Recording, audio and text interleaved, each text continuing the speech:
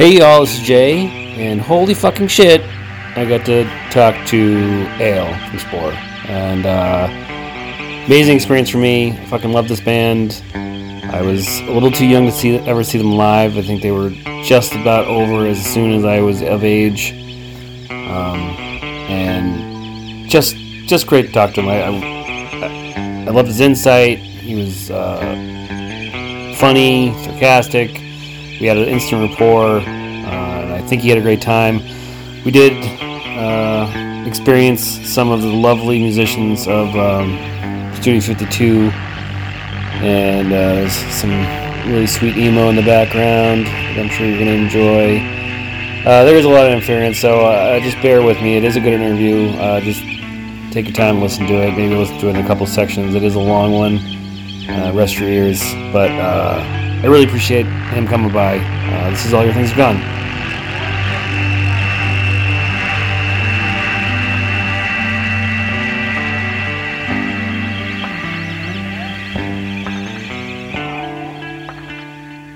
Alright, that's awesome. I think I've actually had this before. Yeah, it's good. It's a little boozy. Yeah, cheers. Thanks for coming.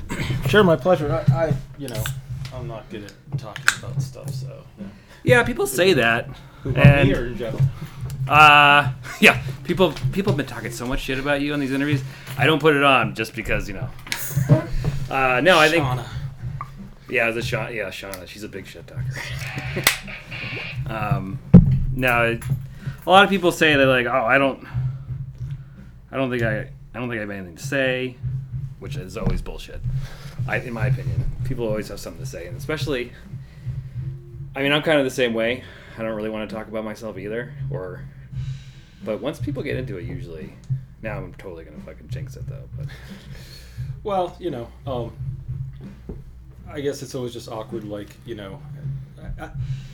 don't. So, were you around in the '90s? Do we know each other? Have we met?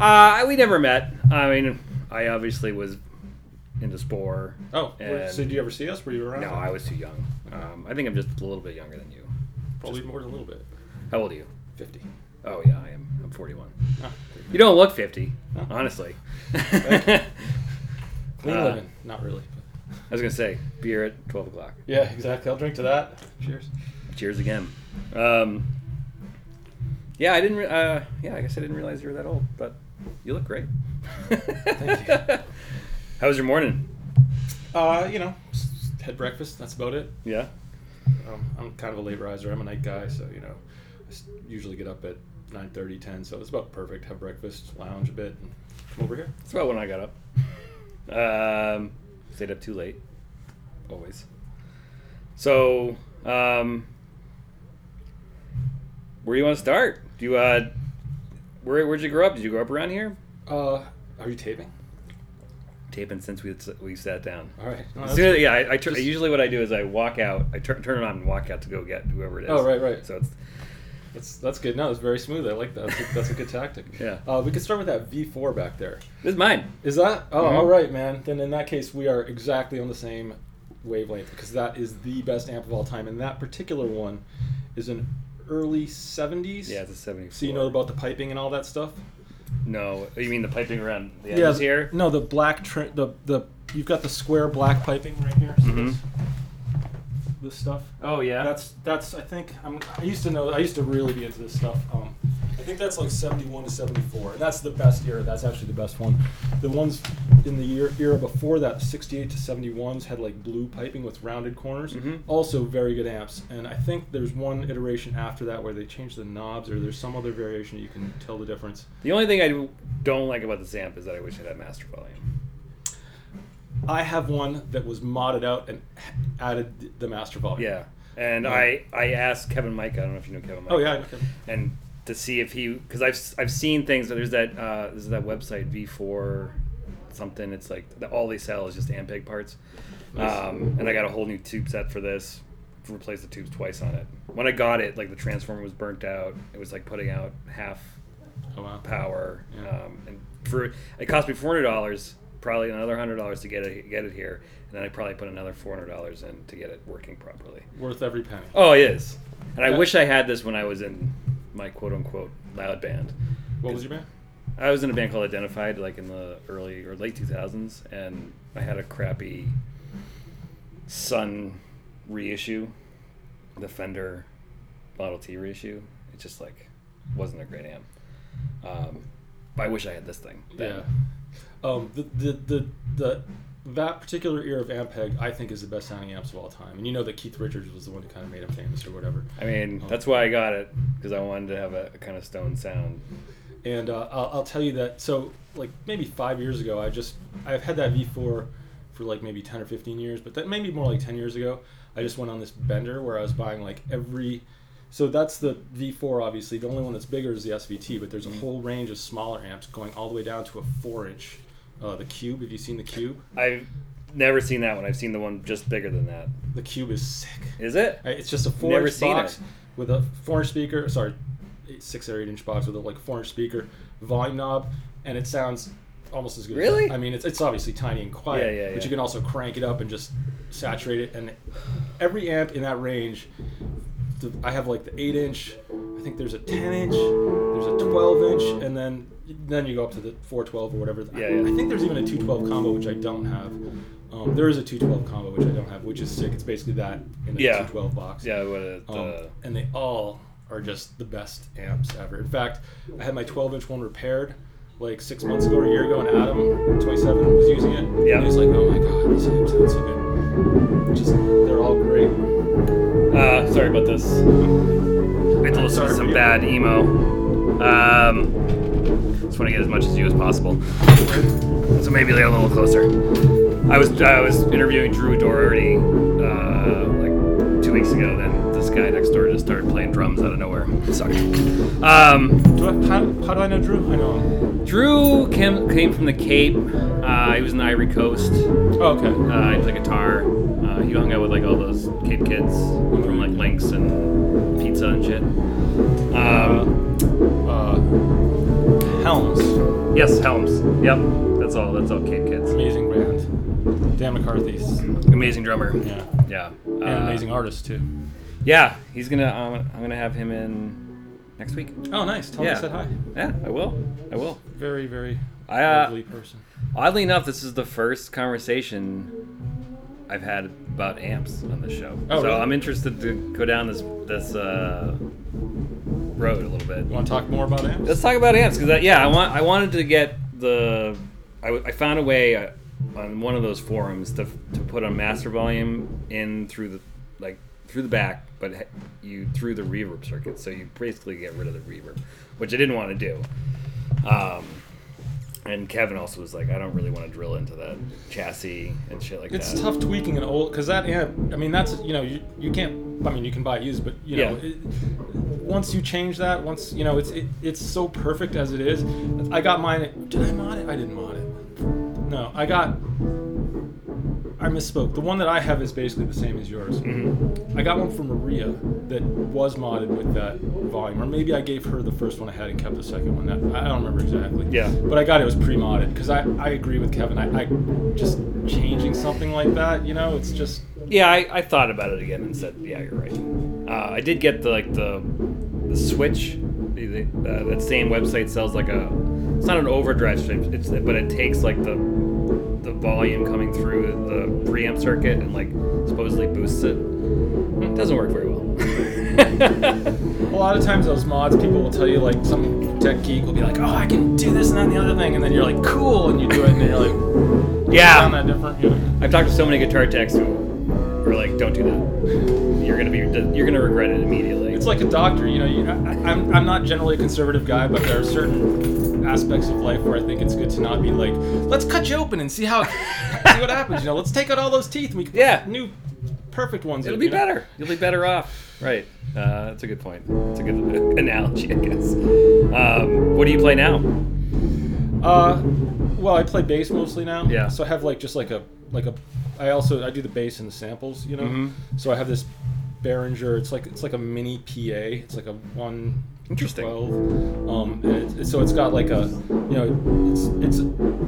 it's got like 4 inputs and it's got an EQ on it and all types of stuff. So it's basically kind of like an all-purpose. So if I'm kicking samples, I can use that. If I'm playing my bass, if I'm playing both, still only 1 amp because for years I just got really ambitious with gear and like, oh, I need to have all these things, and it just is a lot of shit to lug around, and setting up and breaking down. Lugging this thing around everywhere. Yeah. Oh, that's sweet. Yeah. Is that a newer one? It's a newer one. Yeah. It sounds great. Yeah. Sounds really nice. It's like a reissue, huh? Yeah. I was talking about the piping. That's why I was looking at the piping. See, this has black, and I think With the rounding curves. yeah, and also it's split in half here. Remember how I was saying I thought that the late 70s had a variation? I couldn't remember. I think it's that they split it in half. So I think that the 68 to 71 is blue with rounded corners.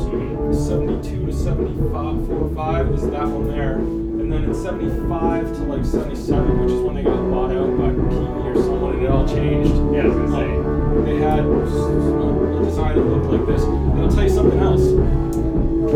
Their solid state amps from that era are also basically about as good sounding as the tube amps. And I know all the tube amp snobs will be like, no, it's solid state. But I'll tell you, they fucking sound awesome. There's some good solid state amps out there. Oh, yeah. I mean, especially for bass. This fucking PV Mark series that came out Is that the like, 80s? in the 80s. Yeah, yep. It's a damn good fucking bass These are amp. great bass amps. They were so underrated. And I remember playing those like when I was in high school, feeling like it was such a piece of shit. Yeah. And now all those amps are just like collectible, you know? It's weird. Awesome. I mean, that thing, I used to see those for like $100. Yeah. And they were just, take it. I don't want it. Just Yeah. whatever you want to give me for it. Now, I have seen them like on the like guitar, the Greater Boston Guitar Swap or whatever the fuck that thing is, for like $200 or $300. Yeah, no, people appreciate them now very much, and they're great. I mean, I will admit I haven't played one in a long time, but I think it still sounds good. The bass player in the band that I'm in has that little Ampeg thing on top, which, you know, I mean, it's fine. It's easy to carry around. oh, these. Yeah. I kind of love the little mini amp. If Yeah. I was in a touring band, or if I toured a lot right now, that's totally the way I would do He puts it in a suitcase. it. Yeah. He likes it. I just love that PV sound from that thing. It has like a little chunk to it. Yeah. No, Kind they're of great. reminds me of like, I don't see any GKs around here. You ever tried the GK? no. Yeah, he has the GK cab here, Oh yeah. which it sounds a little tinny to me. I wish it was a little more round, but I don't know what you can't expect much from like one speaker, I guess. It's the right speaker. Yeah. I mean, I'd like to replace both the speakers in this Fender cabinet here. 215. Yeah, because that sounds really nice. Problem is that those aren't original speakers, and they're mismatched and weird, and it might have just sounded good because it was mismatched and weird. So if you replace them, you're like, what is it going to sound like? Right. I mean, it's not. I mean, the speakers are the cab. Really. I mean, not entirely, but to a large extent. Yeah. So yeah, where did you grow up? Did you grow up around here? I grew up in Maine. Yeah. We're talking about spores. Is that the general We're talking concept? about everything, anything you want to talk about. I mean, we talked about amps. We can talk about what you do for a living. We can go over everything if you have the time. I'd be more interested in talking about what you do for a living. Really? I saw you do like reclaimed wood. I do. Yep. That's really cool. It's better than I mean, yeah. I love my job. It can be frustrating, and my boss is kind of a douche. But weighing all of everything else, what I could be doing for a living, it's great. Right. I mean, people are, you can have the dream job with the shittiest people and it's not a fun thing, or you can have a crappy job with great people and that can make it fun, So that's important. But, if you get to do something that, like reclaim, I assume recycling aspect, the whole green aspect is a big. That was the major. Which is awesome. When I was my previous job, I was like, what can I do in that sort of field that's not like sorting cans or whatever? What was your previous job? I worked at Newberry for too long. You Terry, right? Yeah, I knew Terry. And then but I was in the stores. Then I worked at a hospital for a year because I was like, I gotta get out of Newberry because there's nowhere to go. I was like, maybe I can do a job where I don't care about what I do. I just punch in and leave, punch out and go home. And I quickly found out that wasn't the case. I needed to care a little bit about whatever it was I was doing. And yeah, I just started applying for these places. I sent out 5 resumes in one day, and I got 1 response, and I was working there a month later. Sweet. Yeah. Yeah, that's awesome. It was, yeah, I mean, So is it mostly like for floors and stuff, or is it like art pieces, or like what's? we have floors. We do a lot of cladding. People, you know, Oh. a lot of people watch DIY Network with those people, and they see all this reclaimed stuff. I mean, like outdoor cladding, or? No, like indoors. Everyone calls it shiplap, which is just cladding. Shiplap is like the process of the joint, but this one woman called it shiplap, so everyone calls it shiplap, which is a pet peeve of mine. Because it's Because it's not shiplap, it's cladding, but the process, the joint is called a shiplap. right. Okay, I got it. So, but it's basically like clapboard. Yeah, For exactly. inside. Inside, outside. We've done like stuff for like outside, you know, patios and stuff like that. So if I was to do a wall, Mhm. it's like this big, but twice this outside, like how much would that cost? I mean, it depends on the material and depends on what you want to do. If it's just like a straight rip stuff and you just want to put up whatever, and would it be exposed to the? These are questions that Yes, outdoors. like a lot of like we did a job for this dude in Hopkinton who was like owns a shoe company, so he's got a lot of money, and his whole outdoor situation, they built this huge pergola over the thing, like giant, like another room or 2 outside, so that the cladding wasn't going to actually be really subjected to real elements. It wasn't going to get rained on, so I was like, oh, this should be fine, as long as you seal it, you'll be good. And he paid a lot of money for that because he wanted everything shiplapped. But if you just want like regular flooring or like stuff that's just like that we have milled, it's usually like $8 a square foot. $8. It's not cheap, But when you But think if it's a small space, if it's a small area, I bought a house. oh yeah, and, where'd you buy a house? Cambridge. Really? Yeah. Damn. How'd you make that happen? I'm 50 years old. I've been working my whole life.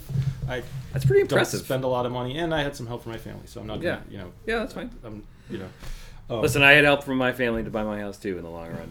If I think about it. and I got a hefty mortgage. Also, Yeah, so. yeah. I mean, But, sorry. no, go ahead. Well, no, I now I have a house, and I'm doing some renovations. I actually just got my permit last week, and I met with my contractor, so now I'm all like, oh, I gotta make some decisions stuff. Uh-huh.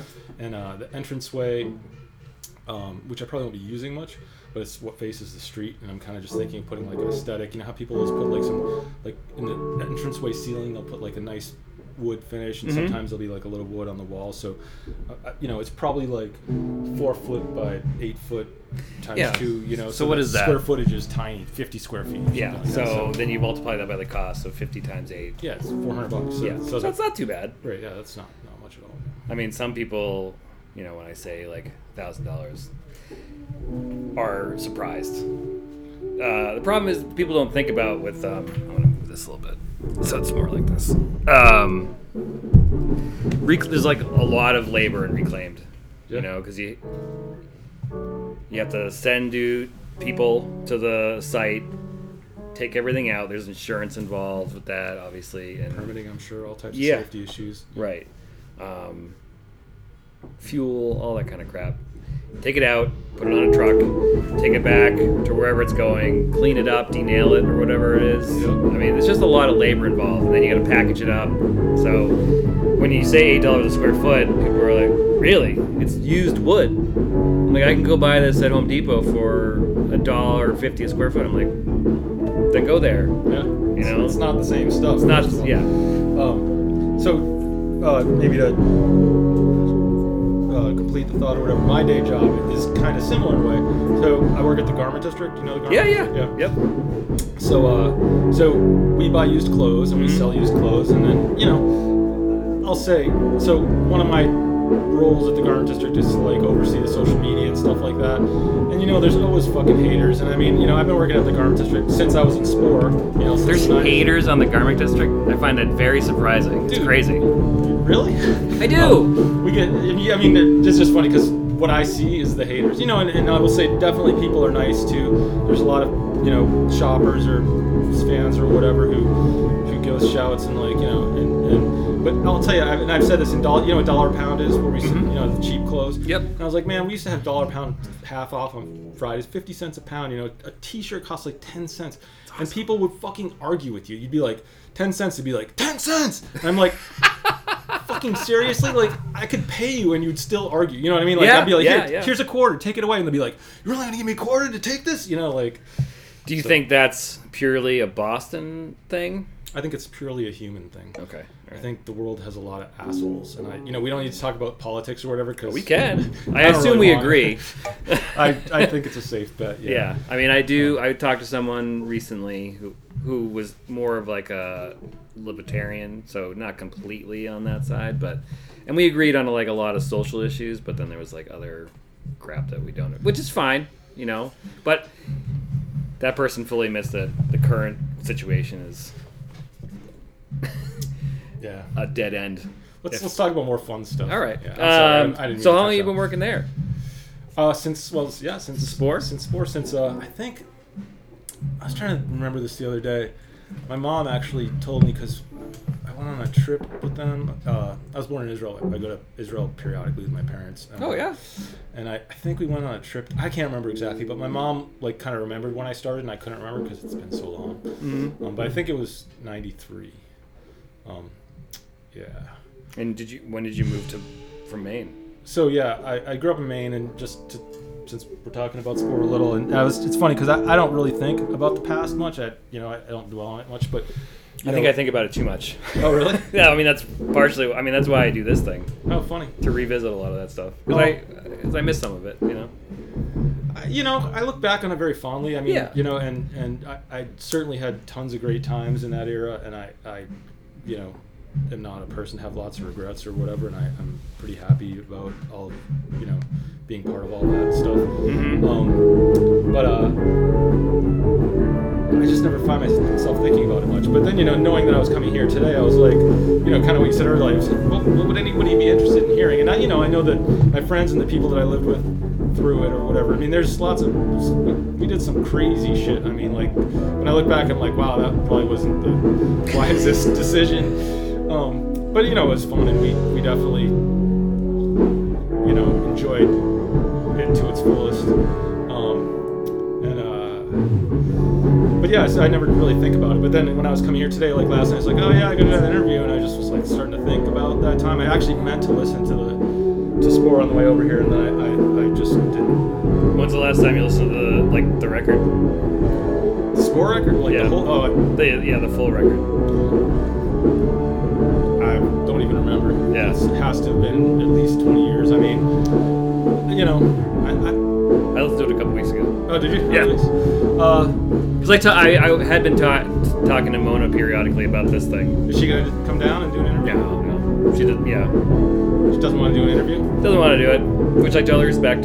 She was gracious enough to let me use the name, and I find that it was really sweet of her to let me do that. So take it as face value, Yeah. No, she's I don't blame her. I got to say that I was like, do I really want to do this? And I was like, I don't know. I mean, but on the other hand, I think it's nice that you are interested, and I don't know. I can understand where she's coming from, but somehow I made it over here. So here I am. So good. Sorry. No, I mean, people are interested, so it's good. What I was going to mention was the last time I actually heard Spore, not the first record anyway, but I did do you remember that band Bull Roar? What was it? Bull Roar? No. So, after Spore, do you know about Pinto? Remember? Yep, I know about Pinto. Yep. I think I have the 10-inch. 10-inch? Yeah. It's a nice piece of wax. Mona did the little etching on the back. Yeah. Oh man, I should listen to that shit. Thinking about it, I haven't listened in probably like 10 years. Yeah, I mean, I honestly, I don't think I've listened to any of that stuff in 20 plus years. Honestly, I never even really listened to any of my old records, I mean. Why do you think that is? I mean, basically what you're saying, you don't think about the past, you're ready to move on to this next thing or whatever? Yeah, I'm not against it. Like I said, I actually kind of intended to listen to the record when I was coming over here, but then I was running a little bit late. and I was just kind of in a rush, and with my car I gotta like sync my phone to the Bluetooth, and it's a pain in the ass or whatever. So I was just like, whatever. So it's not like I'm like, oh, I don't want to listen to it. I'm actually kind of curious to hear how it sounds. I did listen. So this Bull Roar was this band that was like post-Spore, so maybe like late '90s. They were a noise band, and I recorded them a bunch, and they were one of my favorite bands from the sort of Spore was like early to mid '90s, I guess, and then Bull Roar is probably like mid to late '90s. And the guy Colin was sort of like he was the guitarist, vocalist guy, so one of the, they all three participated a lot in the band. But anyway, he contacted me like maybe a year ago, 6 months ago, and he did a podcast on that scene that we were part of, like Cudgel, Slug Hog, like so the early '90s scene, all the bands we played with and all the people we hung out with. And he came a couple years later. He moved to town to go to Mass Art, I guess. But when he came to town, he'd heard of all our bands. He'd never seen any of us, but he'd heard about Spore and Slug Hog, and we all, his tastes and interests were very similar to ours, and he and I bonded right away. And like I said, I recorded Bull Roar a bunch and I put them out on my little label and stuff. And then like 6 months or a year ago, he did a podcast on his perspective of the scene, which was he came to Boston. And there were all these bands in the scene existing that he just kind of came upon, and he never saw Spore, and I think he saw Slug Hog, and but he had this sort of like mythology in his head that he built up about what these bands were and what they represented or whatever, just in his brain what it was. So his idea for the podcast was to like explore the ideas that he had in his head about what that scene was, and then talk to the people who were there, and I think Shauna was on it too, actually. So it was, it was like all the same. Cora from Sugar Bitch was on it. I'm trying to remember. It's a really good podcast. If you What's like the name of this, it? Do you remember the name? I can email you the link later on. Yeah, email me. I'll It's something you include would it. think. It's like dub, and he's really into dub. I'm into dub, and I think his podcast was originally about dub music and maybe his own dub. I don't know exactly. Yeah. But then he just kind of does random other things that he has interested. That's cool. And it's really good. It's actually part of the reason that I agreed to do this, because he's an old friend of mine, and I couldn't say no to him, and he was just like, he's like, come on, dude, and I'm like, all right. And I talked to him we did it over the phone, and it was like kind of late, and I probably had like one beer too many because I was nervous. I don't really like, I don't know, it's just weird talking about, your life or whatever. And but then I talked to him, and after I talked to him, I was like, oh man, this is gonna be awful, And then 3-4 months later, or whatever, he put out the podcast. And I was not horrified at my own personal commentary, which was good. I actually was like, wow, I didn't say anything like really offensive or mean to anybody or whatever. And whatever. I wouldn't imagine you would. Yeah, I mean, some people some people are after we're done, they say, did I say anything stupid? I don't remember what I said. Like completely, like a white light, they block out like an hour of their life and somehow forget everything. I'm like, no, you were fine. Well, it's like you said, it's like a weird zone you go into. Like people don't really like to talk about it, but then once you get over the hurdle or whatever, then it starts to just come out, and then you're like, whoa, wait a second, did I put the filter on enough? And I mean, I will say, like back in the day, in the '90s when we were living life pretty wild back then, and we'd get pretty buzzed and go on MBR or whatever and talk shit about people, and I definitely said stuff I regretted, but I'm gonna try not to do that. That's okay. I mean, I think I don't know why. I mean, I never saw you guys, but I remember listening. I remember getting those records, and I think I imagined in my head that you guys were like this wild, crazy like band, and it turns out you were. We were, yeah, definitely were. Sorry, the reason I mentioned that was just to complete the thought was the last time I heard Spore was on Colin's podcast when I was listening to it, and then he had my bit or whatever, and then he played a song which might have been on our second record, but it was a 7-inch version, which I totally forgot about, and he started playing. I'm like, what the fuck is this? I'm like, this sounds so familiar, and then it was Spore, and I just literally had totally forgotten that song existed. And it took me like probably 2 minutes into the song. I kind of knew it was us, and then I think Mark sings the first part or whatever. I can't remember exactly, but I was like, it was just so weird to hear it. It had been 25 years or something, I kind of just forgot it existed, and that's the last time I heard Spore. So how did it come about? I mean, did you write a bulk of the songs? Were you writing the songs, or was it Mona? Was it No, it was very collaborative. Yeah. That whole band. I mean, somebody would sometimes bring in an idea. I mean, typically, it would be one of the three of us because we played like melodic instruments. Yeah. Chris was a great drummer, but most of the starting ideas for songs came from one of the three of us bringing in a riff or just jams. We like to jam a lot, and then we would just Mona would start playing something, or Mark would, or I would, and then we'd all just join in and just jam and see how it went and try to record stuff. Back then it was boom boxes, Yeah. I was still in the age of boom boxes. Yeah, we did have a 4-track.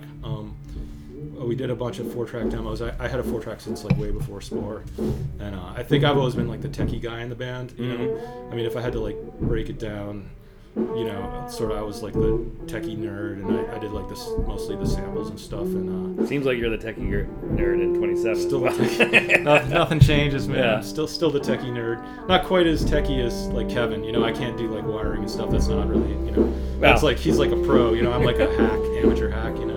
Kevin, that's all he does. Yeah. He's just think about how he's gonna make that shit happen by himself. Yeah. Well, I mean, so you must know Greg then too. Yep. Greg So and Greg was on and off in 27, and has always been our like kind of go-to Stones. No. This is Skinner. Leonard Skinner. Oh, sick. They did go into Immigrant Song, and Nice. they're playing it. And I'm like, oh, that's because I never hear good versions of it. Yeah. And then as soon as he comes in with that first note, and I'm like, oh, no one can hit that fucking note. Even he can't hit that note now. That is a weird, tough song. Yeah. There's that and Black Dog are like songs that I've always had the hardest time just. Like, how can people write music like that? Like, it's crazy. Just so weird to me. Such a weird riff. Yeah. It's so simple, but very difficult to pull off properly. Yeah. It's just amazing that they're just such weird ideas, and yet they were so important and so influential. Mm-hmm. And I really get pissed off when people call them hacks. Is that?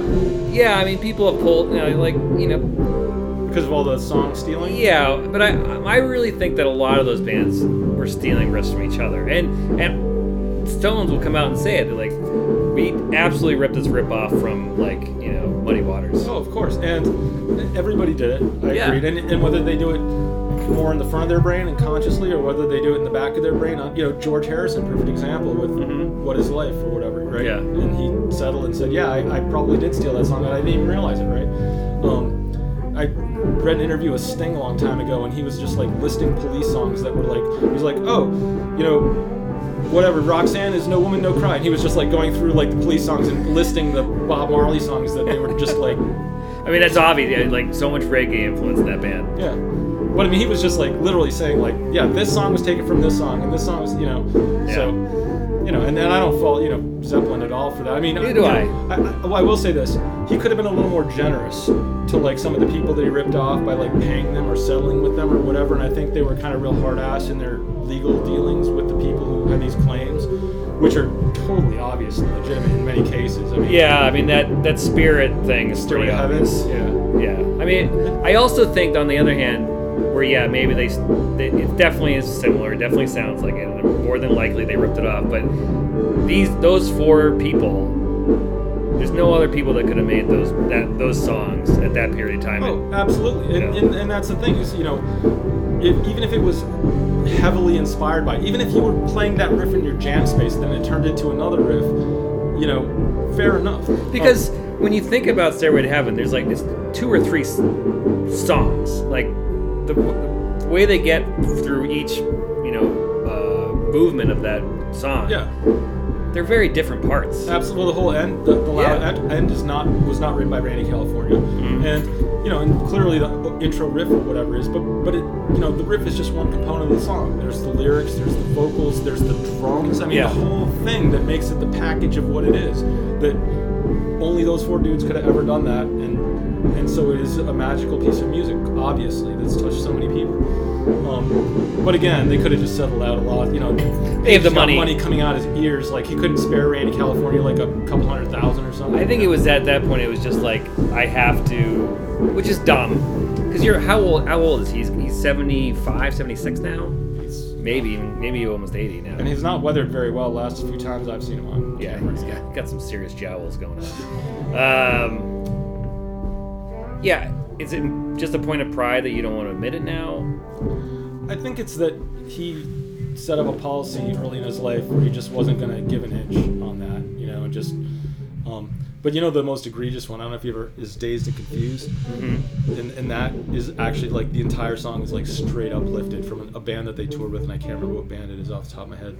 But if you hear, you can obviously Google it. Mm-hmm. It's literally the exact song that they just played. Like maybe 6 or 7 years ago, there was a YouTube video about and they laid everything out. Like, here is everything, songs, this is what they ripped off. That video also said kind of what you were saying, or what we were saying, that being said, no one could have been Led Zeppelin. It doesn't detract. I mean, I don't know.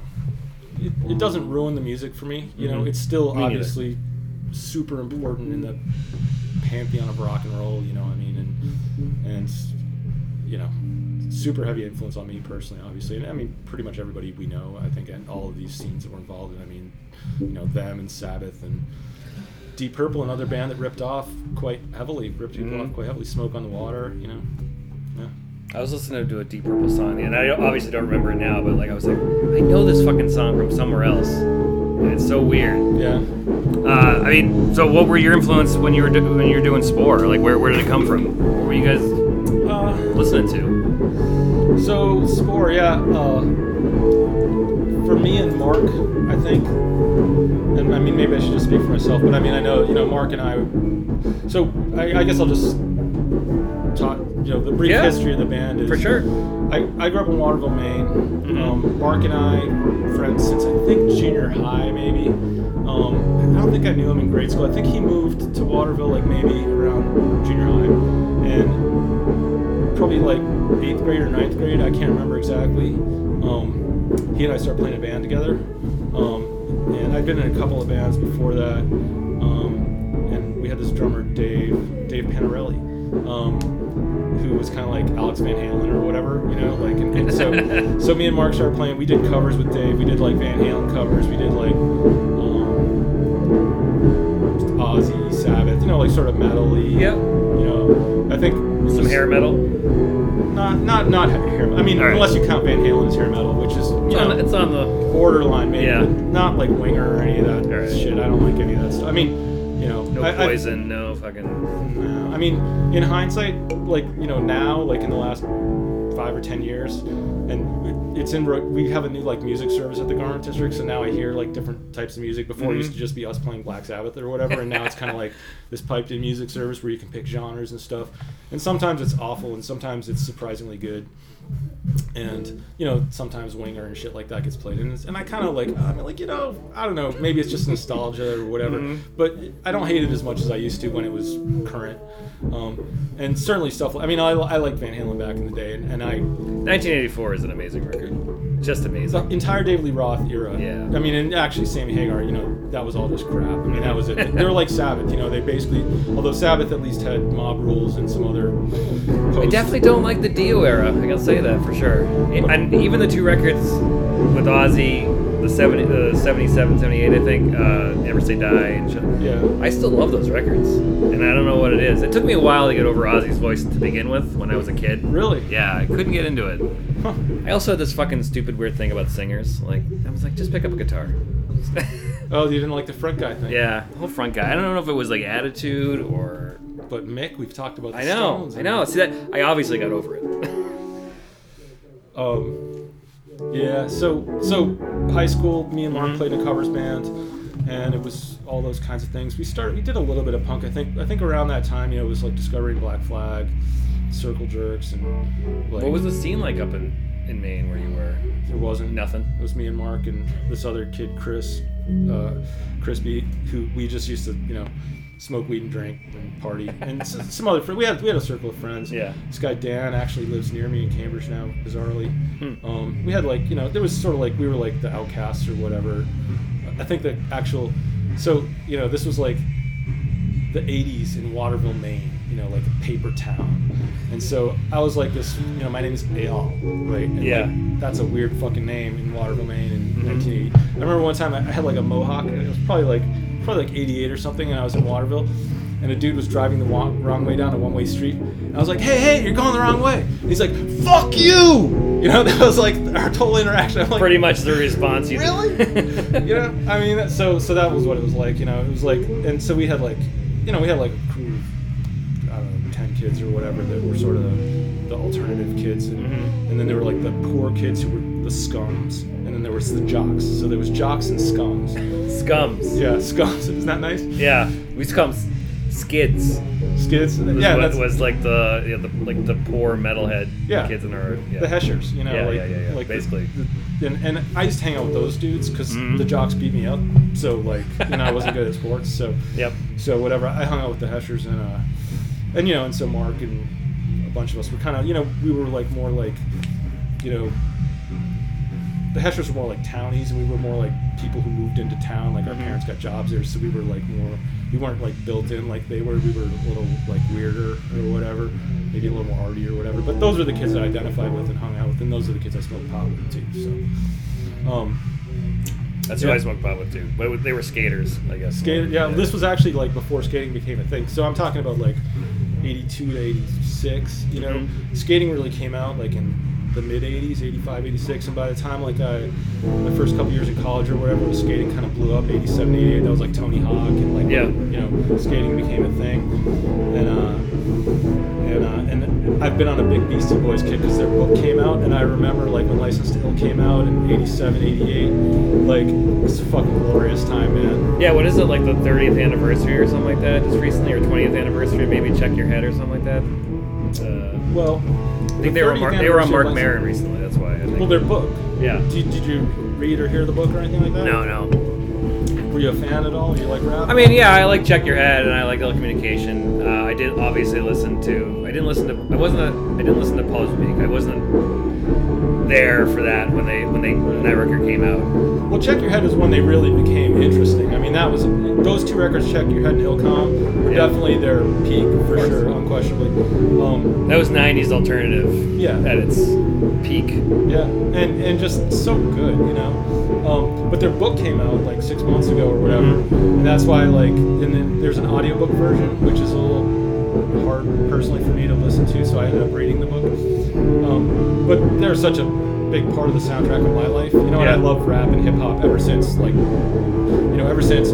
even Beastie Boys, but Run DMC. Since Raising Hell album. I mean, I remember freshman year in college, just like blasting. It's like that and metal, rap and metal. 1987 was a great year for rap and metal. I got something to show you. And this unfortunately doesn't really transfer on the podcast, but Run DMC, and I think you'll appreciate the band. Oh, sweet, yeah. That's awesome. I mean, that logo is iconic. Yeah. And so Mark and I were playing together in high school, and then he went to Chicago for like college, undergrad, and I went to UMaine. I know a lot of people who went there. Good school. Yeah. Orno or Orno, yeah. Yeah. That's where I did my undergrad. Some Pats. You go to Pats every day. Yeah. Actually, well, Pats was like towards the end of my era there. I can't. Wow, that's so far back now. Penny Post. I fucking love Pat's Pizza, man. Penny Post. So you've been to Orno, or I go to Orno pretty much every year. Yeah. Why would anybody go there? One of the kids I grew up with, who his father was from Maine, from Orno. His whole family was from Orno. They had a house up there for like an Orno townie. Yeah. I mean, two of his uncles still live there. Oh wow. Yeah.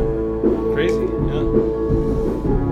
Yeah. So I went to Orno from like 87 to 91, I guess. And I played in some shitty bands up there. It wasn't really. Where are you playing when you're up in Maine? Like what places? I mean, just like None. just. You're not playing out. There's no.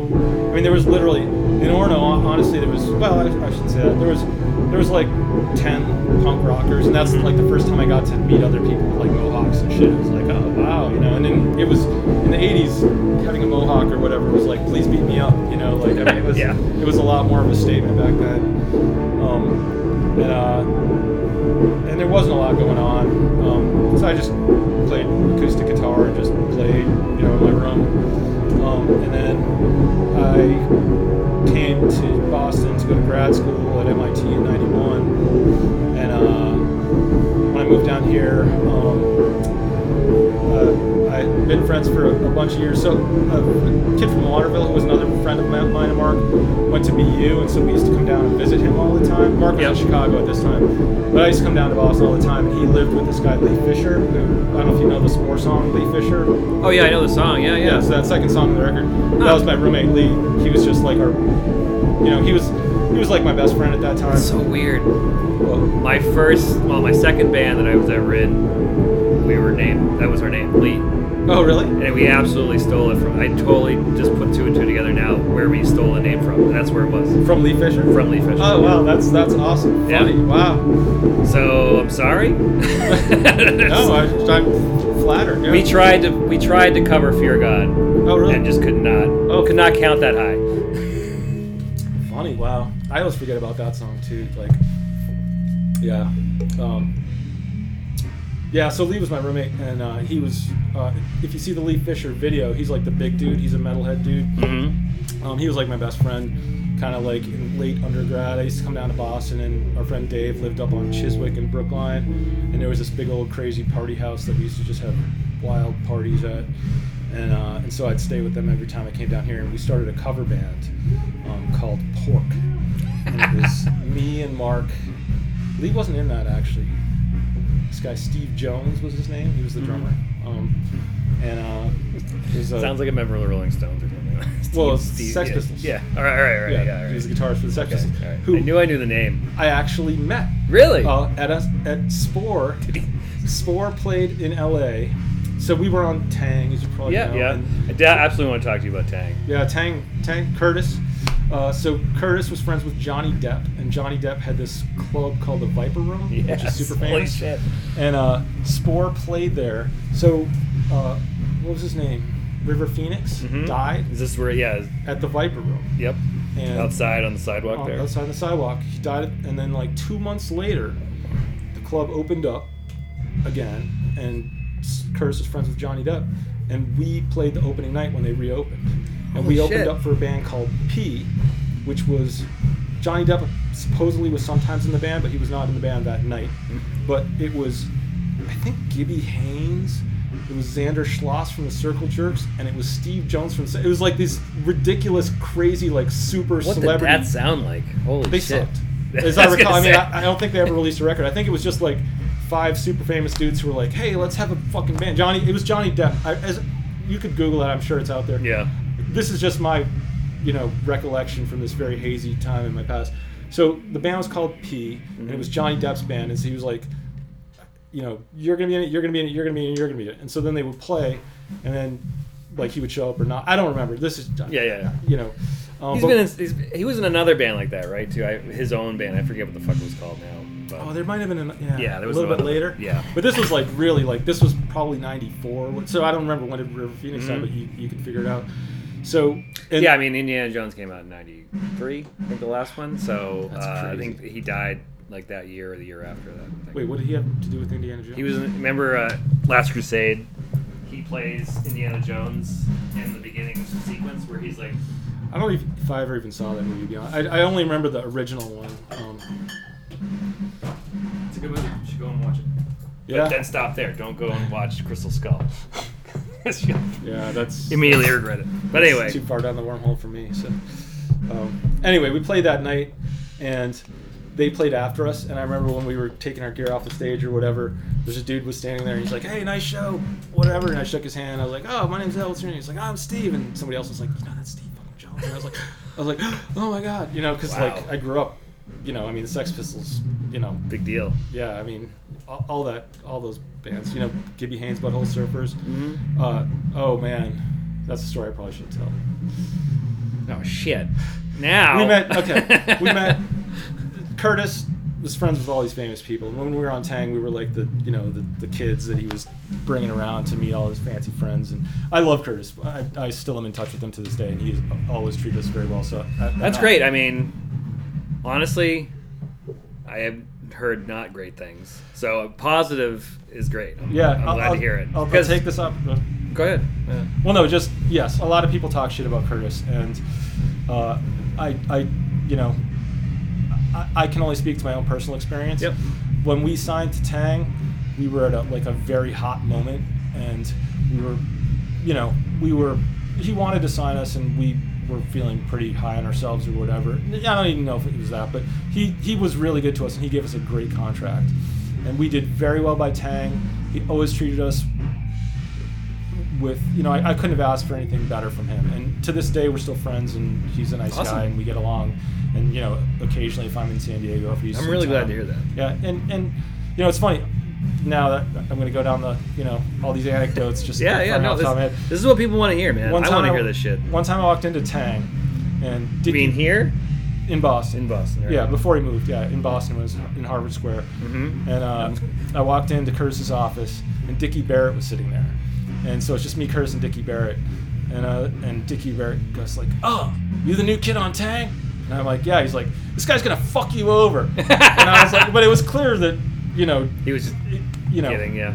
It was clear that it was said with affection, and I think the Boss Tones did quite well by Tang, and clearly. I mean, those records are still on Tang, right? As far as I know, but it was just, I have nothing but good stuff to say about Curtis. And that record must have made him a lot of money. Lost Tones? Don't Know How to Party record. I think that was a huge hit. Yeah, I mean, it was that and the Lemonheads that pretty much paid for everybody else, I think. Yeah. So. Yeah. So when you're playing Spore, how did you guys fare? Like you said you did very well with Tang, oh yeah. Well, was it pretty fast rise around here for y'all? Yeah, I mean, so I'll just try to go chronologically. So Mark. Let's see. I came down here to go to school, and Lee and I had been friends for a bunch of years, and so we became roommates down right in Alston Center. What's the name of that street? There's a little through street that we live like literally right down. Where used to be Harold's. I don't even know what it is now. The ice cream shop. Yeah, no, I think it's a Korean place now or something like that. Korean tea or something like that. Oh, really? Yeah. But you know what Harold's? You know what I mean? Yeah. Harold's. So anyway, Harold's ice cream was kind of like the epicenter for all the rocker shit jobs. Mm-hmm. So Lee worked at Harold's, and Lee and I were living down here, and Mark had gotten out. He'd finished grad school or whatever. He had kind of like a nervous breakdown or whatever. And he'd gone back to Waterville, and he was really unhappy. And I was like, come move down to Boston, man. Let's start a band, because we'd been in a covers band in high school. Mm-hmm. And I was kind of like in between bands or trying to find a band or whatever. And so I convinced him to come down and move to Boston. And he came down. So that must have been maybe 91, 92. And he came down and got a place. And so me and him and Lee were pretty inseparable, the three of us. And Lee worked at Harold's, and Lee got Mark a job at Harold's. So they were both working at Harold's. I was going to grad school. Mm-hmm. And it sucked, man. MIT was fucking brutal.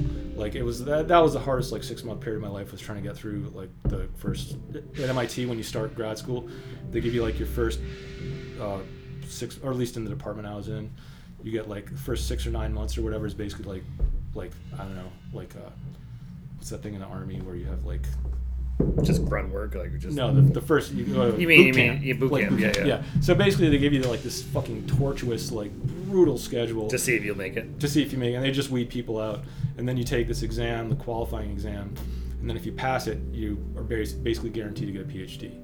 And what were you going for? Chemical engineering. It was fucking horrible. Woof. It was brutal. So I was living with Lee, trying to start a band with Mark, and then trying to get through the qualifying exams, which were fucking awful. And I like to smoke pot. I'll be honest. I have since whenever. Yeah. And it's legal now. I mean, we could spend the whole podcast just talking about that. My wife works for a dispensary. Nice. Yep. It's my parents live in Seattle now, so Cool. They've had recreational for about 3, 4, 5 years now, and when it first became, so I go visit them like quite frequently, and when it first became legal, my mom was like super pro legalization or whatever, and when I was in high school, actually me and Mark got arrested together in high school in 1986 with our friend Chris. We got arrested. Was Mark? Mark wasn't with us. It was just me and Chris who got arrested. Anyway, my mom, since that time, like, they grounded me, they fined the shit out of me, they took my car away.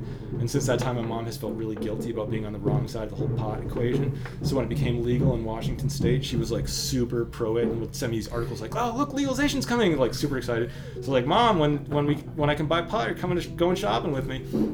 So the first time I went to a recreational store in Seattle, I went with my parents, and I was like, "Dad, pick me out some weed." And he's like, "That one, you know?"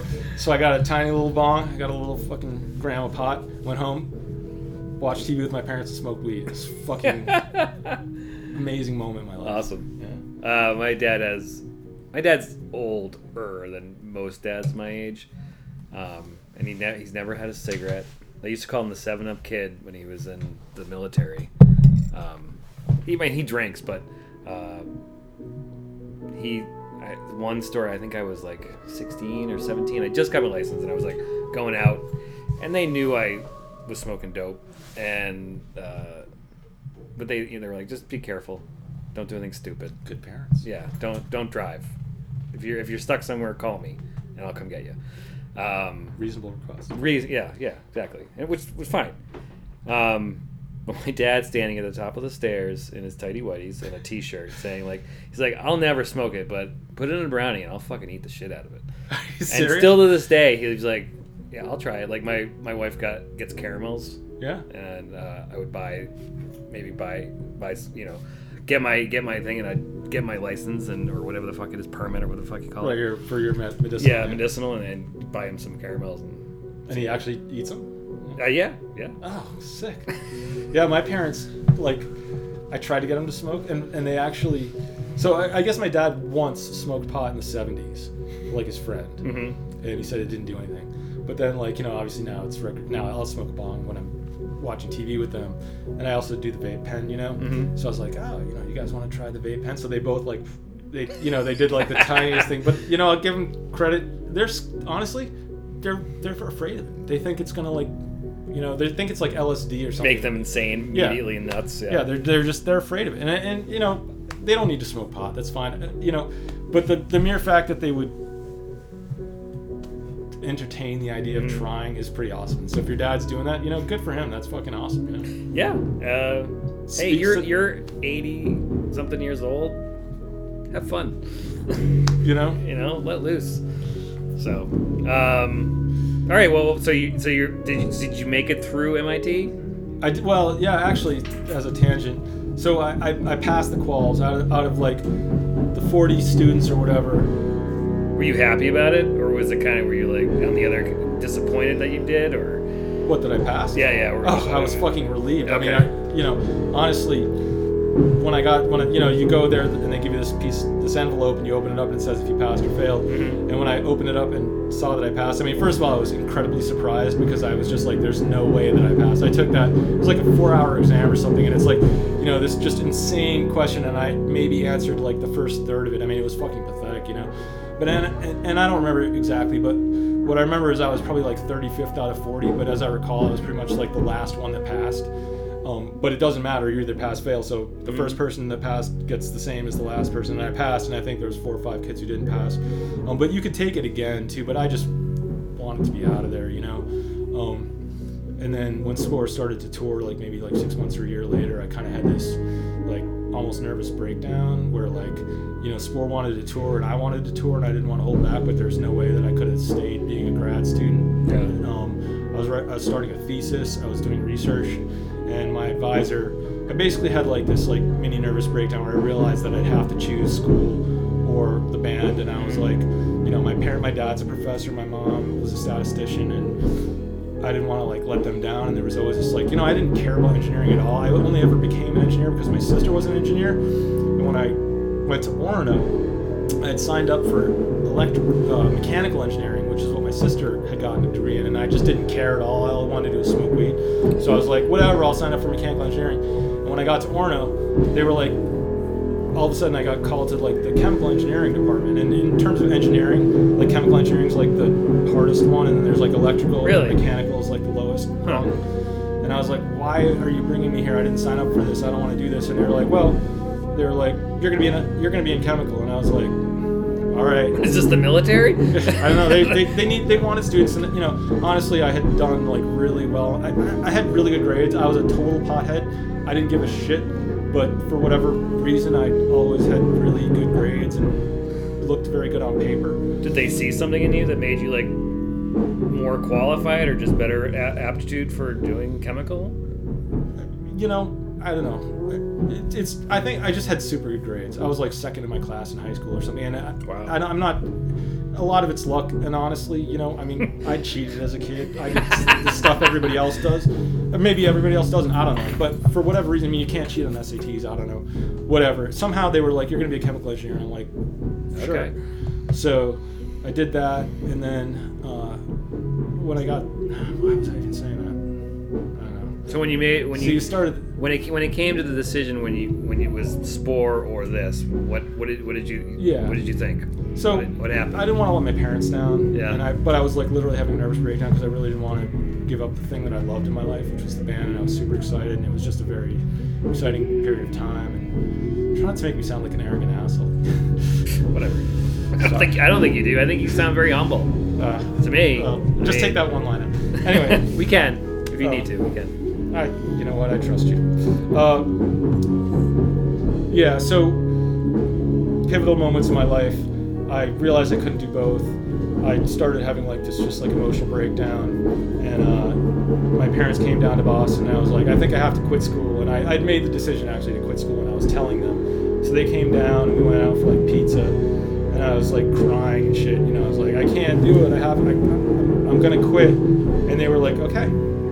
You know, and I thought, especially my dad, I thought he'd be like, you can't do that. You're throwing your, you know, whatever. And they were just like, you know what? Do what you got to do. And my parents are great. I love them. I'm a very lucky person. And you were still young. I mean, you could obviously go back if it was really. Well, true. And in fact, once you pass the qualifying exam, which I told you I passed, like the last one to pass, you basically get guaranteed a PhD. And it takes typically 3 or 4 years to get the PhD, and at any time before you get it, you can go away for 5 years. So I knew that I could quit, and I'd still have a 5-year grace period to just go back, and it's like your qualifying exam like stays valid for 5 years or whatever. Crazy. So there was that out, and that certainly I think was maybe a component in their Did that make it calculus. easier? It wasn't easy. No. You know, and I will say that for my parents, especially for my dad, I know he would have certainly preferred me to stay. You know, he wanted me to be a professor. He wanted me to get a PhD.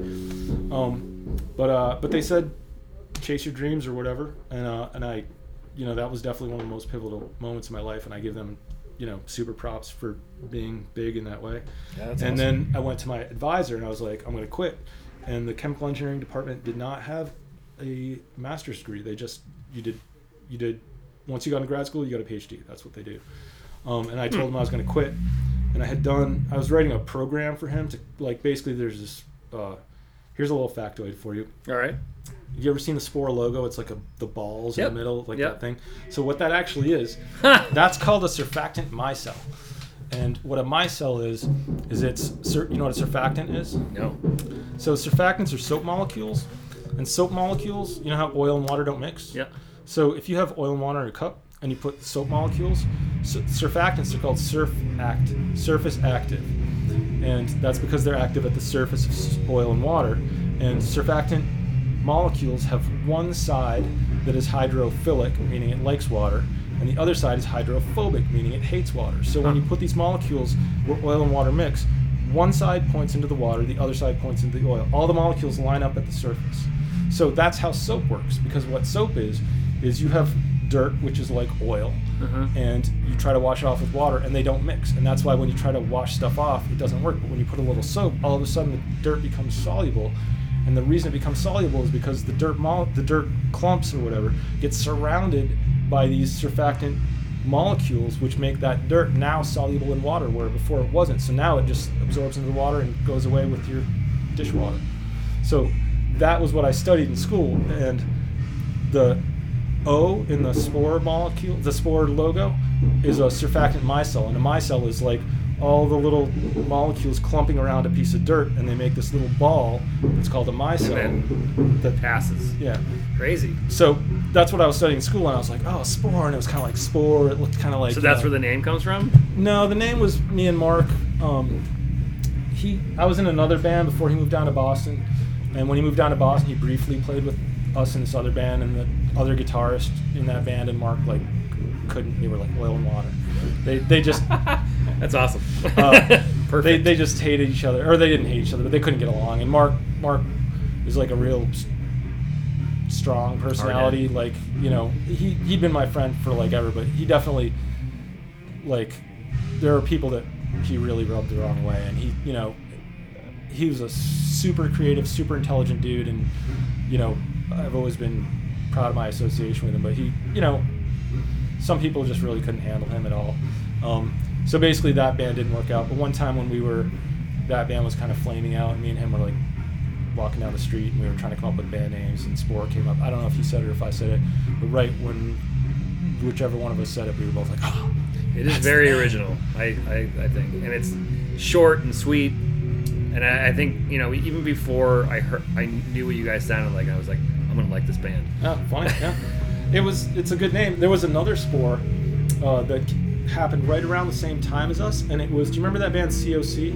Corrosion of Conformity? Yeah, Corrosion of Conformity, sure. So COC had been a band, and I actually liked them, like, back in the 80s. And then, was it, I forget the guy's name, Woody, whatever, the main guy in COC, I think he was the bass player, started a new band called Spore, and the drummer for that band was Rich Hoke. Do you know who Rich Hoke is? No, I don't. He was the drummer for Brutal Truth. Okay, I know that. Brutal Truth? Yep. They were such a great band. And he actually became 27's booking agent. He worked for Relapse when we were briefly on Relapse. He was our booking agent, and he's been like a friend pretty much since that time. And he was in that band's the other Spore. Oh, really? And we were on Tang. By the time they put out their first 7-inch or whatever, we were on Tang. Mm-hmm. We put out our first record, and Tang was like, we got to crush this other Spore, you know? And we were like, yeah, whatever, you know? So, like, I remember the lawyer Deb for Tang like sent them like a cease and desist or whatever, and they did, and it was like we just were like, oh, whatever, you know. But then years later, I was talking to Rich, and he was like, you guys were such assholes, like, and we were like, I was like, we didn't know anything, man. Yeah, we didn't have anything to do with that. But there's been a couple bands on here that like where there was another like Syrup. Oh, Syrup, yeah. You know, Shauna was arguably the prime mover in getting Spore on Tang. Really? That comes a little later. That's very interesting. Yeah, so I know Shauna and I were roommates back at that time. Cool. For like a year or two. And I've known Shauna since like forever, you know. She's such a sweet lady. Yeah, such a sweet person. She's awesome. It's always nice to see her when I see her. And she was one of the first people who agreed to Oh, really? Yeah. Cool. Yeah. Yeah, I mean, because Swirlies were on Tang, and I think they had a less good experience than we did, to be honest. But Swirlies are kind of what introduced me to you and Tang. Oh, really? Yeah, like back then. Yeah. Back then, yeah. I mean, Blonder Tongue still is one of my favorite records. That's a great record. I love that record. So I was like, what the fuck is this label Tang? And then I started working at a radio station, and it was... Oh, funny. Swirlies led you to Tang. Interesting. Yeah. For me, Tang was like, I'd been a fan of Tang since like the 80s. You know, I grew up, well, didn't grow up, but I mean, high school for me was like all about punk and metal and, you know, Gangrene, Kill Slug, Bulla Volta, all that, yeah. Upside Down Cross. Yep. Oh yeah, shit. Sick record. That record is so good. Sam like The Kill Slug record, though. You know the Kill Slug record? I don't remember that one. I remember Sam Like Church. I remember, yeah. Well, Kill Slug is pretty hard to swallow, to be honest. It's Upside Down Cross. You remember Upside Down Cross?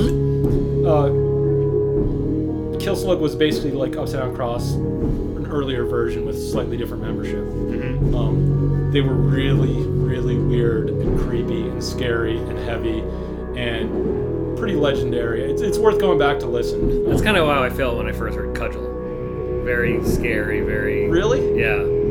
Oh, that's so weird. Really? Yeah, Cudgel's weird. And I never understood the association between Cudgel and Swirlies. They seemed like they were like brother sister bands. They were always like playing together, and they had that 7-inch together. And I'm like, Yeah. I don't understand the connection. See, to me, that's so funny. So, that was us coming up, was Cudgel and Swirlies, and like I Yeah. said, Shauna was the one who introduced us to Tang, and they were all, we kind of came into their scene. They predated us very slightly, and to me, Cudgel was almost like a pop band. I always thought of Cudgel as kind of like fun and upbeat and like punky, but like happy. And if you know them as people, I don't know, you should, another great person for you to talk to would be Zach from Cudgel. Yeah. Who was also my roommate back then. It was me, Zach, Lee Fisher, and Shauna lived in this crazy house on Royal Street in Alston that was like super fucking legendary, insane house.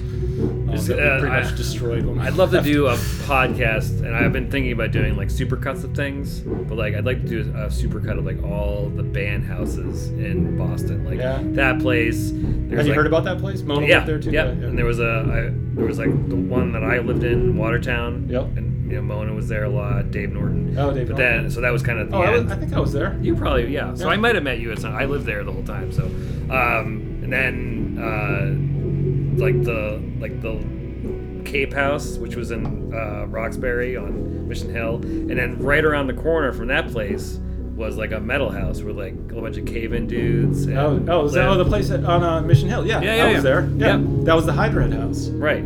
So like Yeah. I'd love to do a supercut of all, because like there's little snippets of it, like this little conversation, like take it out and just Yeah, those houses were like locusts. You know, they were like Yes. centers of attention and you know the music that happened at those houses. I mean, that Royal Street house, Spore was born in that house and probably died in that house too. I mean, that's where all of our early practices were. Ambulance Driver. Did you ever hear that band? Yep. That was Lee Fisher was the bass player. Oh, really? And Mark was the guitarist.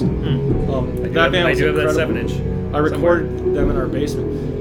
Rewinding the conversation now, this is all going to be out of order, but right. you said what were the bands that influenced us? The Unsane was pretty much my favorite band. Like right around the time Spore started, I was like obsessed with them, and Mark was too.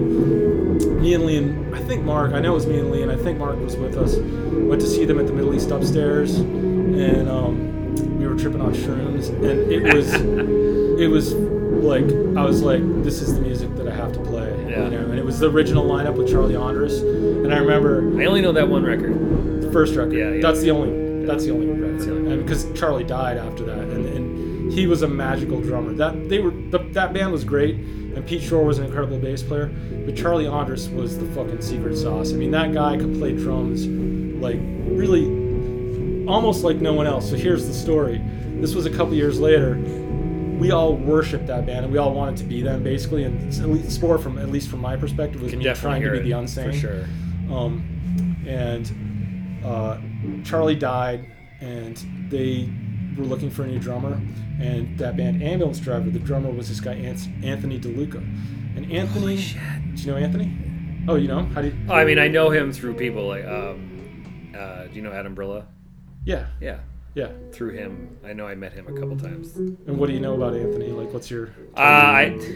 Did he play in the Swirlies for like a brief like moment? Yeah, Yep. that's probably Because why I think he know. dated Shauna. Actually, Yeah. Mm-hmm. that's why. I went to his apartment in Cambridge once. Oh, really? Yeah, it was weird. I was very young, and I'm like, it was weird. He's. I like Anthony very much. You know, we're all weird, so I'm not gonna like single him out for being weird, but we're all weird. You know, he is one of the most naturally gifted drummers I've ever met in my life. Mm-hmm. And you know, it's funny because, you know, at this point in my life, I've known so many different musicians, and some I've known quite well, and some I've known peripherally. And you know, there's all types of musicians, and some people that are great players aren't great songwriters, and some people that aren't great songwriters are great players, and you know, whatever. You know, nothing necessarily means anything, but some people just have a real natural gift. Like Jonah from Only Living Witness, who's a friend of mine. That guy, his voice is just, he can sing like no other male human that I've ever met, you know. Those are some great pop records. Yeah, he just, and listen to Raw Radar War. That's his sludge metal band.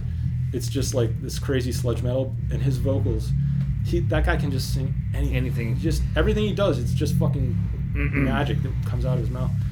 And Anthony was like that kind of drummer. He was just so good, and he could play anything.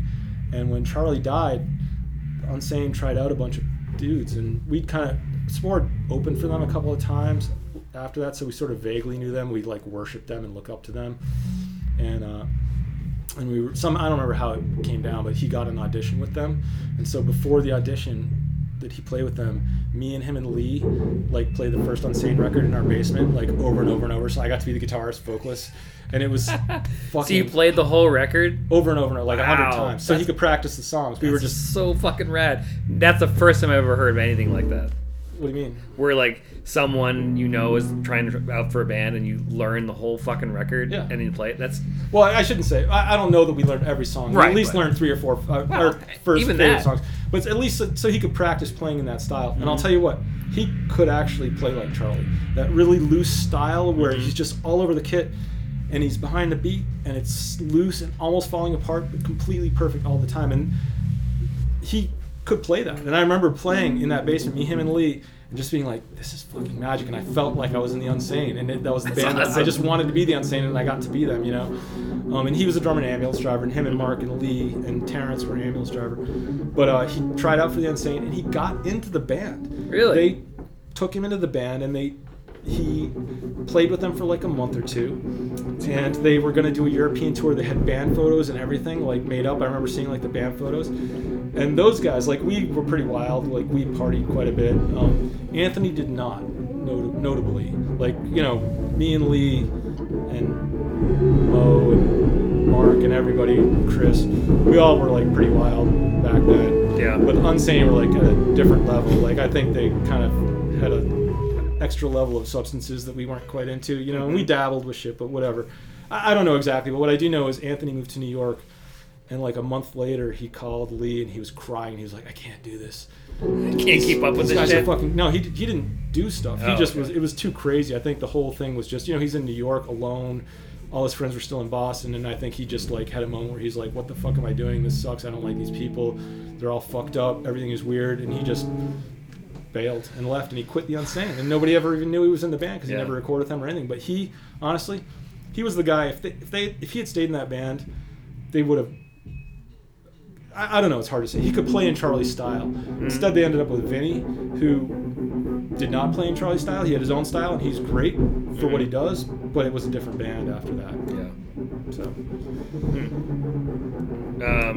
So where was Sport at this point? Like where? so I mean, how long were you guys together? I think it was like 3 years. It was not a long time. I'm sorry. You know what? I really got to take a leak. That's fine. Go ahead. Yeah. You want another beer? I think I might have another one if you want it. You know, I gotta go to Maria's dad's later with Maria, so I should probably just go back to my coffee. So you gotta go to Shrewsbury? Yeah. Just So just down. Yeah, just go around the corner here and then that's on the left. Sometimes I like to talk to the guy who does the editing while the people are like in the can. I'm like, I just say weird shit to him. Oh, okay. So when he's like editing this, I just go, Eric. What's your deal with him? I mean, like. He just when I put this out on the internet, I'm like, would anybody be interested in listening to this if I did it? He offered because he had all his equipment. He was like, I'd be happy to produce it for you, do all the editing, because I didn't know how to do any of it. I was like, how the fuck do you do a podcast? I don't get that, you know. So, Oh, really? Oh, Yeah. Cool. So does he share the same interests, or what's like this? No, I worked with. I knew him from Newbury, and he's definitely a little bit younger than I am. And yeah, he wasn't into any of this. He was into like this kind of business, like power pop, like emo stuff. But I've said to him, like, if there's anybody that you want me to like try to get in touch with and interview, let me know. We can do it together or whatever. Hey, Eric. Thanks for doing this. Yeah. But does he make all the like kind of creative decisions? I mean, obviously there's a lot of stuff that's going down on the cutting room floor. You know. He does, yeah. I mean, if he's pretty, he usually just goes like whatever I say, because he's like, it's my, this is my thing or whatever. But like I said, You're the face man. I wouldn't be able to do it without him. So I do try to like clear a lot of shit with him or run it by him before I do it. But I do so many interviews now that it's crazy to try to like text him every time I'm like, oh, I'm doing this, I'm doing that. So basically at this point I just upload it, and he asks me questions about, all right, do you have the song, and do you have like the lead in and all that shit, and then Cool. yeah, it's very helpful. Yeah, that's Very awesome. I don't want to keep you if you gotta get up to Shrewsbury. Well, actually, as I stood up and was walking out, I did look at my clock. I was like, wow, I mean, it's funny, like, once you open the floodgates and start talking about all these random memories, Told ya. like, oh no, I mean, It's awesome. It really is. so yeah, I probably should wrap it up pretty Okay. soon. And I would love to talk to you again because there's a whole another like. we didn't talk about sport. We didn't talk about Spore that much, but like we were not even to the end of Spore, and then there's any band that you were in between then and now. I mean, 27 obviously. I'm sure you want to promote that. You guys are recording a record and shit like that. I'm sure you guys want to talk about because that's current. That is current. Yeah, we're so close to being done. Yeah, I mean that's what Marie and Terry would talk said. It's like, And it's crazy. Like I know Terry, and I don't know if you listened to it. I think I did. I listened to. Yeah. I forgot that Marie was in Dirt Merchants, which makes me feel like total fucking moron. But I love that record. Scarified. Yeah, they were contemporaries of us. Yeah. And they grew up a town over from me. I grew up in Upton. Oh, really? Oh, Yeah. it's near Shrewsbury. It's like it's Oh, so that's why you were like, because I was like, oh, we're going to see Maria's dad. You're like, Shrewsbury. Yeah, Yes. yeah, Shrewsbury. So you know exactly how far the drive is. I know exactly, and I have to go basically that far, just north. So you take Route 9? No, I take 2. Oh, 2, okay. So yeah. Yeah. So yeah, I mean, if you have another chance to talk, I would totally do it. I mean, honestly, I'd love to do that. I don't dwell on the past or like think about it too much, but I enjoy, a lot of these things that I meant, we're talking, I'm like, oh, that reminds me of this other story. And there is a lot of great stories. I mean, Spore had a lot of crazy times, and, I've been fortunate to be in other bands too that did lots of interesting stuff. Obviously 27 has had lots of, been lucky to do lots of interesting things. And if you want to talk again, I'd like to talk again. Yeah, and then maybe we can mash these two together. And obviously Yeah, sure. this fucking garbage, and we can do it over the phone too. If you can't take it down here. I'm just throwing this out there. This all looks pretty portable, your equipment here. I work at the Garment District. Yep. I'm also one of the partners there. We didn't even get into like school thing and then how you ended up there. The Garment District is actually a very interesting story in and of itself. Mona worked there too. Mm-hmm. I started there when I was in Spore, and it's been a long time. But 27 is fortunate to have a practice space there. So that's where we record all our records, and that's where we do everything. They were reluctant to tell where their practice space was. Oh, really? Yeah. Well, they were like, we don't want to talk about where it is. Oh, really? Yeah. Oh, funny. Well, TT's got a space up here. Yeah. Oh, sorry, Terry is Terry. TT. Yeah. Yeah. But yeah, so we practiced up. I think it was the next floor up for a little while where Mm-hmm. Cave-In is. But yeah, so we have a space at the Garment District, and if you wanted to come by there after hours sometime, it's totally quiet there. It's a very nice space. You could see our practice space. I could give you a tour of the space, show Sounds you great. where all the Let's do that. I could show you my amps. We could talk more about V4s. I could show you that modded out one. Yeah, I want to do. Where's this little cube? Is that at home? The cube's at home, but Yeah. I could bring it over to the space, obviously. Yeah, I'd love to see that. I've never heard of it. Oh, It's crazy. yeah. Remind me. Yeah. So I mean, I've looked at the 212 and there's the 412 version because I definitely was like, maybe I don't want to lug this stupid thing around anymore. And someone actually contacted me about getting a V4 cabin, and I was like, does it have the original speakers in it? Because then I'd totally buy it from you. But if it has replacement speakers, I'm like, I'm not sure. I'd have to find the website, but so I got a cab like maybe 10 years ago. That is a guy who makes they're new, but he makes them like to the old specs, and he does it. He's like a dude who does all like the point-to-point wiring or whatever. Like I said, I'm not Kevin, and I don't know all the details, but like a dude who does it right, basically. And he basically like built, maybe still builds, versions of the V4 cab that's all new, but it's made to the old specs, and so it's identical. And I think I got 2 of those, maybe one for me and one for Maria. Anyway, come on, definitely. All If you right, want to cool. talk amps, like Let's do that. that's the place to hang out. It was So- really nice to meet you. yeah, it's awesome. It was fucking. It's great talking to you. It's fun. It seems like we have a lot of common interests. We do. And, and sometimes there's people I meet where I can just like talk for hours, and we can just talk about any random. We can talk about like, Newbury Comics or wood flooring or like, Yeah. every fucking random thing. I'd love to do that, and we can do this in 2 sections too. Like we can do the early stuff, and then because it seems like you've had a long career and and you do have some great stories to tell. I mean, I talk to some people and not they have a lot to say about themselves, but like there's not a lot of anecdotes about things, and it's really nice to talk to someone who's like got stories to tell. It's really cool. So we were lucky to have some pretty wild stuff happening. Yeah. I mean, Kurt Curtis, I don't know.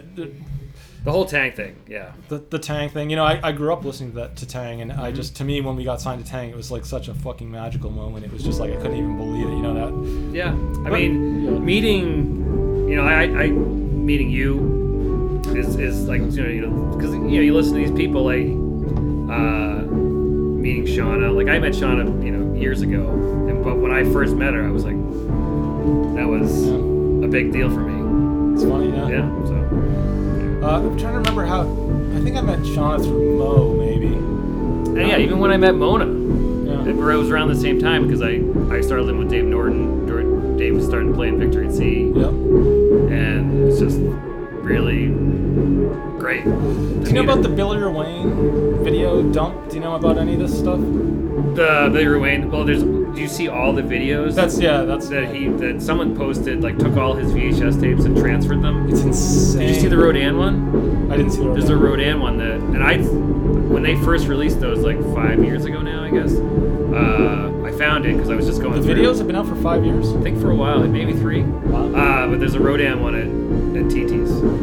Wow. It's really cool. Huh. If you get a chance, you should watch it. It's not bad. The quality's pretty good. Yeah. Yeah.